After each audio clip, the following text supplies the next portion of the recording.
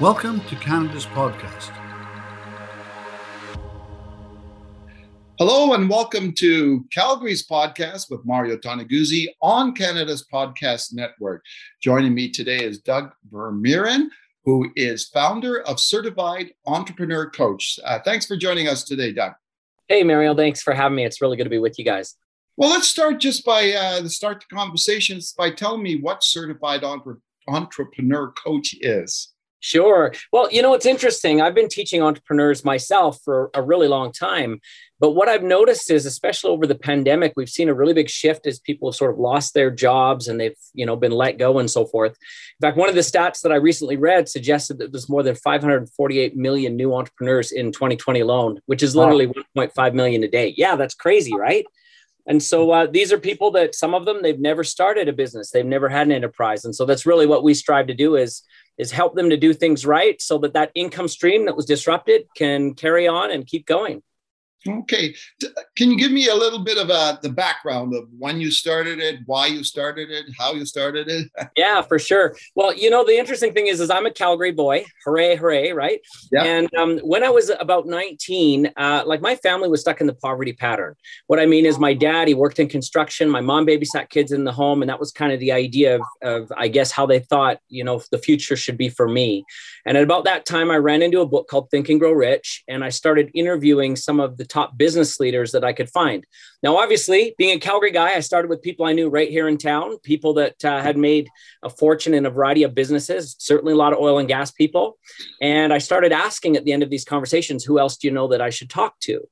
And very soon I was being introduced to some pretty heavy hitter business leaders. I got to, for example, the co-founders of Federal Express, the former founder of Reebok, Nike, the Avita Group, the founder of Uber, the founder of Reebok, the founders of Ted Baker, and many, many other companies. And so basically through that time, I really kind of learned how businesses and entrepreneurship is created.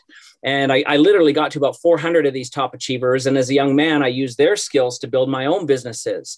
And it was kind of interesting because I didn't set out to be a coach or a speaker. I was kind of like selfish looking to learn for myself.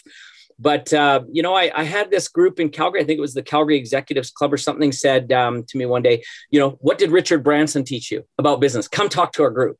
And so I showed up there, and interestingly enough, as I shared some of these ideas, some of the other thoughts that came from some of the other experts came out. And at the end of that, I had 3 or 4 other people invite me back to speak to their groups.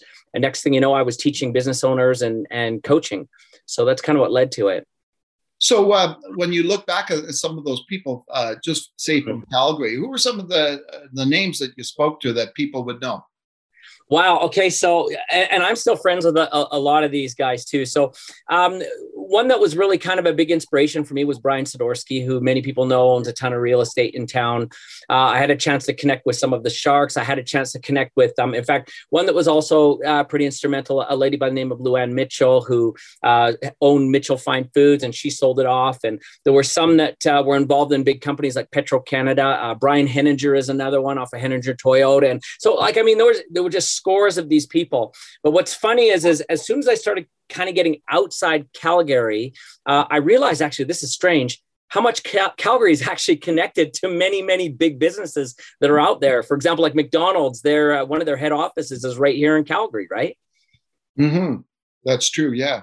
So I'm just curious, when you were doing this, how did you manage to get to talk to these people? Well, I still wonder that every day. The reality is like, it's kind of funny because nowadays it seems like the gatekeepers that people have set up are, in fact, even a little bit more intense. Yeah. And some of the ways to kind of get to people are a little bit more tricky because now, like when I was doing it, no kidding, social media and things weren't what it was. And so a lot of times, getting even their contact information was a trick. But the real key, I think, that got me in the door with people is asking for those personal introductions. So, for example, when I got to, say, Bill Farley, who was the former owner of Fruit of the Loom, Christian Dior, Jordache Jeans, a lot of these, it was actually an introduction from someone else that made that happen. Yeah. Or when I got to, say, Frank McGuire, who was the former VP of marketing for all of KFC and American Airlines, one of the co-founders of FedEx. Again, it was a personal introduction. So I think that's really the key is you don't know who people know. And we've all heard this idea of the 6 degrees of separation. But let me tell you right now, because of social media, it's more like 1 degree, right? Like you can almost get to to anybody if you know just a couple of connections in between, and it's pretty easy to do. Yeah. So tell me just a little bit about, were there any common threads for you, from speaking to all these people of what made them successful? Oh, certainly there were. Yeah. In fact, I think that there's a lot of things also. It's really interesting for me as I looked at kind of what's taught in personal development today and what the top achievers really do. There's a lot of disconnects too. So for example, one of the things that we often hear is that if it's meant to be, it's up to me. You've heard that, right? But that's total garbage. The reality is the idea starts here. But if you're going to create something big, it's always by a team. It's not you. You're not the one who's responsible. In fact, I think that that's a really interesting insight, because if we look at people, they think big, they get this really great business idea, and then suddenly they begin to doubt it themselves if they can really implement it and make it happen. It's because they're, again, reverting the idea back to them. And the reality is it's not kind of the idea of what can I do? It's who do I know? That's the better question. One of the other things that was also kind of interesting is you hear a lot of gurus talk about people need to step outside of their comfort zone to create success. Yeah. And what I noticed with the top achievers, they do not step out of their comfort zone. In fact, they stick into what I call their brilliance zone, the things that they're really, really good at, and they actually delegate as much as they can. So for example, they're not going to go build their own website. They're not going to do their own, day-to-day stuff. They actually look at where they really are strong, and then they find other people to support that. Yeah. And then, one of the other things that I also found was really like an earth-shattering aha for me. You sometimes see a sign on people's desks that says the buck stops here, right? Yeah. But I saw a sign on one of these entrepreneurs' desks that said the buck starts here. And when I asked him about it, I said, what do you mean by that? Right. And he says, no, it doesn't start there on my desk. It starts here. Yeah. And then he said that resources follow resourcefulness. And that was really an interesting insight, that when we have good ideas, and especially if we start assembling a good team behind it, we start attracting better and better, because everybody wants to be part of a winning team. So rather than going out to try to become rich, try to be somebody of value first and try and create an idea of value, and you'll automatically attract all the other things that you want. So those were three of the really big ones. But what's funny, I actually wrote a book a couple of years ago that's got 21 of those tips that I noticed in the top achievers that, quite frankly, are not being taught by either business coaches or other gurus that are out there. So I've asked this question before to others. I'm just curious what your take is. Do you think entrepreneurs are born, or are they made? A little bit of both. I think you've got people who, quite frankly, are just always overflowing with curiosity. And that's the main thing about an entrepreneur, right? Yeah. We've got to be curious about the world. How can we, improve things, streamline things, simplify things, do things in more cost-effective ways? That's what an entrepreneur does. But the other part of being an entrepreneur, I think, that can be taught is just the organizational part of it. Traditional business is all about, a hierarchy. The man at the top basically hires people and tells them what to do as the boss. Yeah. And sometimes even you have a small business owner that, quite frankly, if someone doesn't show up for a shift, they end up having to fill that shift. So they're kind of self-employed. Yeah. But the reality is, as an entrepreneur needs to look at things almost as though they were a conductor of an orchestra. Right? If they tried to play every single instrument that's in the orchestra, even if they've got the sheet music, it's going to sound terrible, because they're going to bounce from the piano to the bass to the timpani to the whatever. You fill in the instrument, right? Yeah. But what an entrepreneur really does is they're actually a conductor. They really are. Their role is to find the best player of each of these instruments, the best team member, and then they need to learn how to conduct and orchestrate that to create the greatest results. Mm-hmm. And so that is a skill, I think, definitely that can be learned and mastered. But I also believe that a smart entrepreneur, when they come up with this great idea, they can also find someone to co-conduct. And I think that that's a really important thing too, especially if you're, working with venture capital people. A lot of these guys have experience. You've got the idea. Let's get their experience involved, where they can help you actually find and assemble the right team to hit a winner. So if it's meant to be, it is not all up to me. It really is something that we can learn and we can do. Yeah. What do you think some of the key qualities of an individual are to be a successful entrepreneur? Well, I think there's quite a few that we could go through. But the reality is I think if they have the drive to really pursue their idea, then they're on the right track. Now, here's something that I'll maybe just disagree. When I did read that book, Think and Grow Rich, one of the sayings that's in there, it says, if you believe it, you can achieve it. Yeah. And I tend to say that that's not really true. And maybe as an example that the audience could understand, we've all seen American Idol or America's Got Talent. And there's always that guy that they interview in the back room who says, I'm the next winner. I'm the best thing that there ever was, et cetera, et cetera. And he really believes it. Of course he does, right? But then he goes into his audition and it is a disaster, right? It is just terrible. So I think if a person truly believes it, then they're going to also be open to what do I need to do to become the best. Or to really nurture these skills or develop the talents or assemble the team. And I think that this is something that smart entrepreneurs do is they have the ability to recognize where they have deficiencies, right? They have the ability to recognize where they need help. And they're also brutally honest with themselves. They don't fool themselves into thinking that they're greater than they are. But at the same token, they also don't discount who they are and the value that they do bring.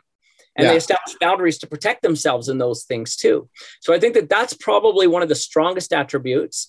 And a lot of the other stuff, I'm not saying all of it, but a lot of the other stuff can actually be received through outside support, right? If you don't have that skill set, not a problem. There's people that you can find or partner with that do. So when you look at entrepreneurship in general, is your thoughts that anybody could be an entrepreneur? I definitely think so. And I think that we live in probably the best time in the history of the world for that as well. And one of the reasons is I'm just going to use my phone as an example of the principle of convergence.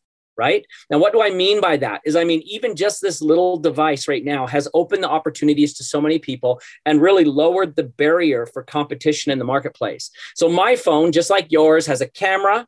It has the internet. It has the ability for payment processing. It has the ability to, like, you fill in the blank. I can connect with anybody in the world. I can partner with anybody in the world, and I can run the entire business almost through here. Now, I'm not saying that every business is scalable by your phone. I want to clarify that really, but it has opened the opportunity for people to explore their ideas and their dreams. And there's also a variety of platforms where we can share our ideas, and we can also attract customers and find people, everything from YouTube to, things like iTunes and everything else. So there's never been a better time in the history of the world to get your idea out there. And then one of the things that I think is really important that a lot of entrepreneurs maybe don't think about, if you want to become successful, rarely do you come at it with your first idea being the winner. But with this technology, we can test a lot. We can see what's going to stick. And those tests can happen rapidly. They can happen inexpensively. We can gather tribes together and we can survey and we can connect with people to see what they're really going to buy. And we can get a lot of answers right. Whereas in the past, I think a lot of other, traditional business models really took a long time to pivot and to find these discoveries. So I just think now there's so many advantages. I mean, we could talk for hours about the technology that supports us, right? Incredible. Yeah. So, most entrepreneurs are really consumed with what they do, right? In many ways, it's like a 24/7 job, career, whatever you want to call it. How important do you think it is for entrepreneurs to learn to step back, learn to do, to have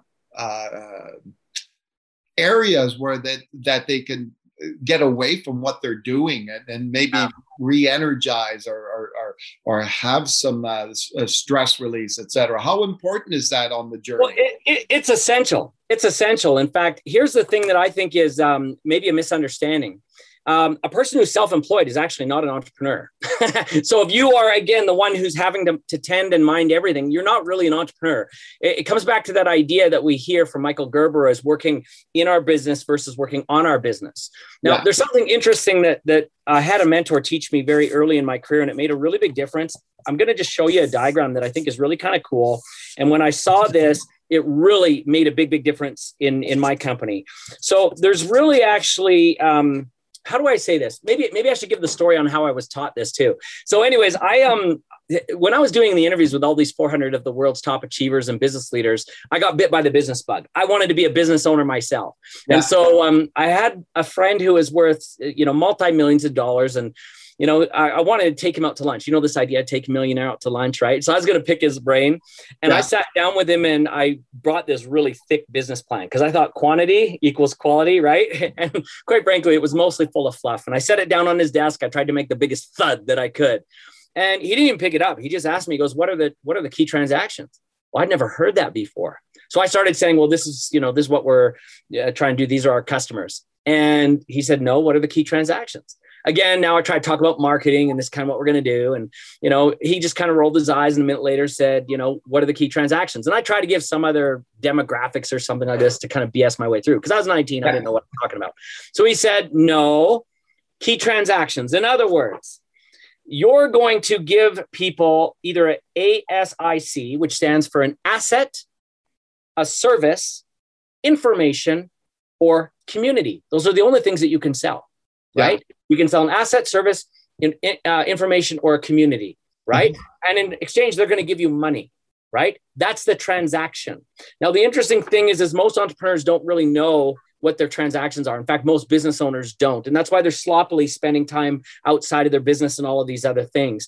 But if you think about it, there's actually a variety of steps that need to occur between the two of you in order for these things to transpire. And now we can divide these into a variety of categories. For example, tell. How are people hearing about your business? The tell of your business, right? The marketing, the word of mouth, all these things. Sell. How are people buying things from your business? What do the agreements look like? How are your accounts receivable? How does the cash flow through the company? How do they get what they're, purchasing? And lastly, service. So tell, sell, service. Services is really about how this keeps them satisfied and comes back. Now, you asked a little bit about this idea. Well, how do you find balance and start kind of maybe the term we almost want to use is making this more of a passive opportunity so that you actually are, again, the conductor, you're not the worker. Well, it really comes down to, we identify what these steps between are, and then we look at how can I eliminate some of these or delegate them or get other people to support that or hire. And the more that we can kind of give away to others, the less we have to do, but we still receive the income. And so if you look at it, this idea of working in your business versus on your business is almost like a continuum, like a line, right? The more that you can sort of get the support to take care of these things in the transaction where you don't have to do them. And really, you're now the leader who's kind of supervising or conducting, again, these individuals, the easier it is for you to kind of step away. And that's where, I don't know, not really in Calgary, but you can go and enjoy golfing or scuba diving or all these wonderful things that, I don't know, we Calgarians envy in other people, right? Yeah, no kidding. Yeah. So, Doug, what would you say the most common mistakes are by entrepreneurs that they make? Well, yeah, number one is that they try to do everything themselves. They become a jack of all trades, a master of none. And pardon the expression, but it totally kills their business because think about it. I don't know if you've ever gone to a network, like a networking event, and you've come in the room and said, well, where are the losers I can do business with? The people who are mediocre, the people who are average, where's somebody who's kind of got his plate overloaded with 10 different things? Like nobody goes looking for someone like that to do business with. Yeah. So these entrepreneurs who think they can do everything, they ultimately are really creating a very weak business for themselves. And by the way, I'm actually a graduate of the Harvard Business School's entrepreneurship program. And there was an interesting statistic that was given in there that I thought was interesting. They said about solopreneurs or self-employed people that they generally have the capacity, meaning the bandwidth, time, energy, resources to serve effectively 5 people. So in other words, you've got 5 customers that you can pretty much juggle pretty good.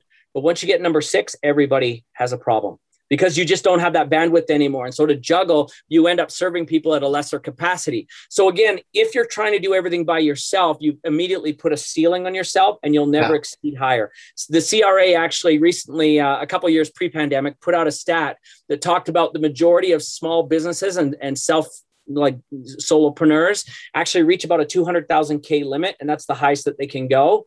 But as soon as people start kind of expanding beyond that to get a team, that's where we start seeing people who are now rising even up into the millions.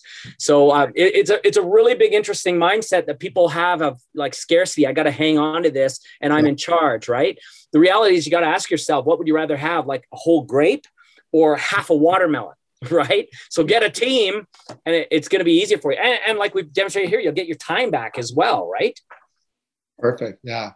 Yeah. I guess that's the toughest thing, right? Is learning to let go, because you're the person that started everything, right? You planted the seed. And so you want to see it grow and you want to be your hands on it, right? Because the other thing. Yeah. And the other thing that happens is I think people get this idea if I pass it to somebody else, they're going to do it wrong.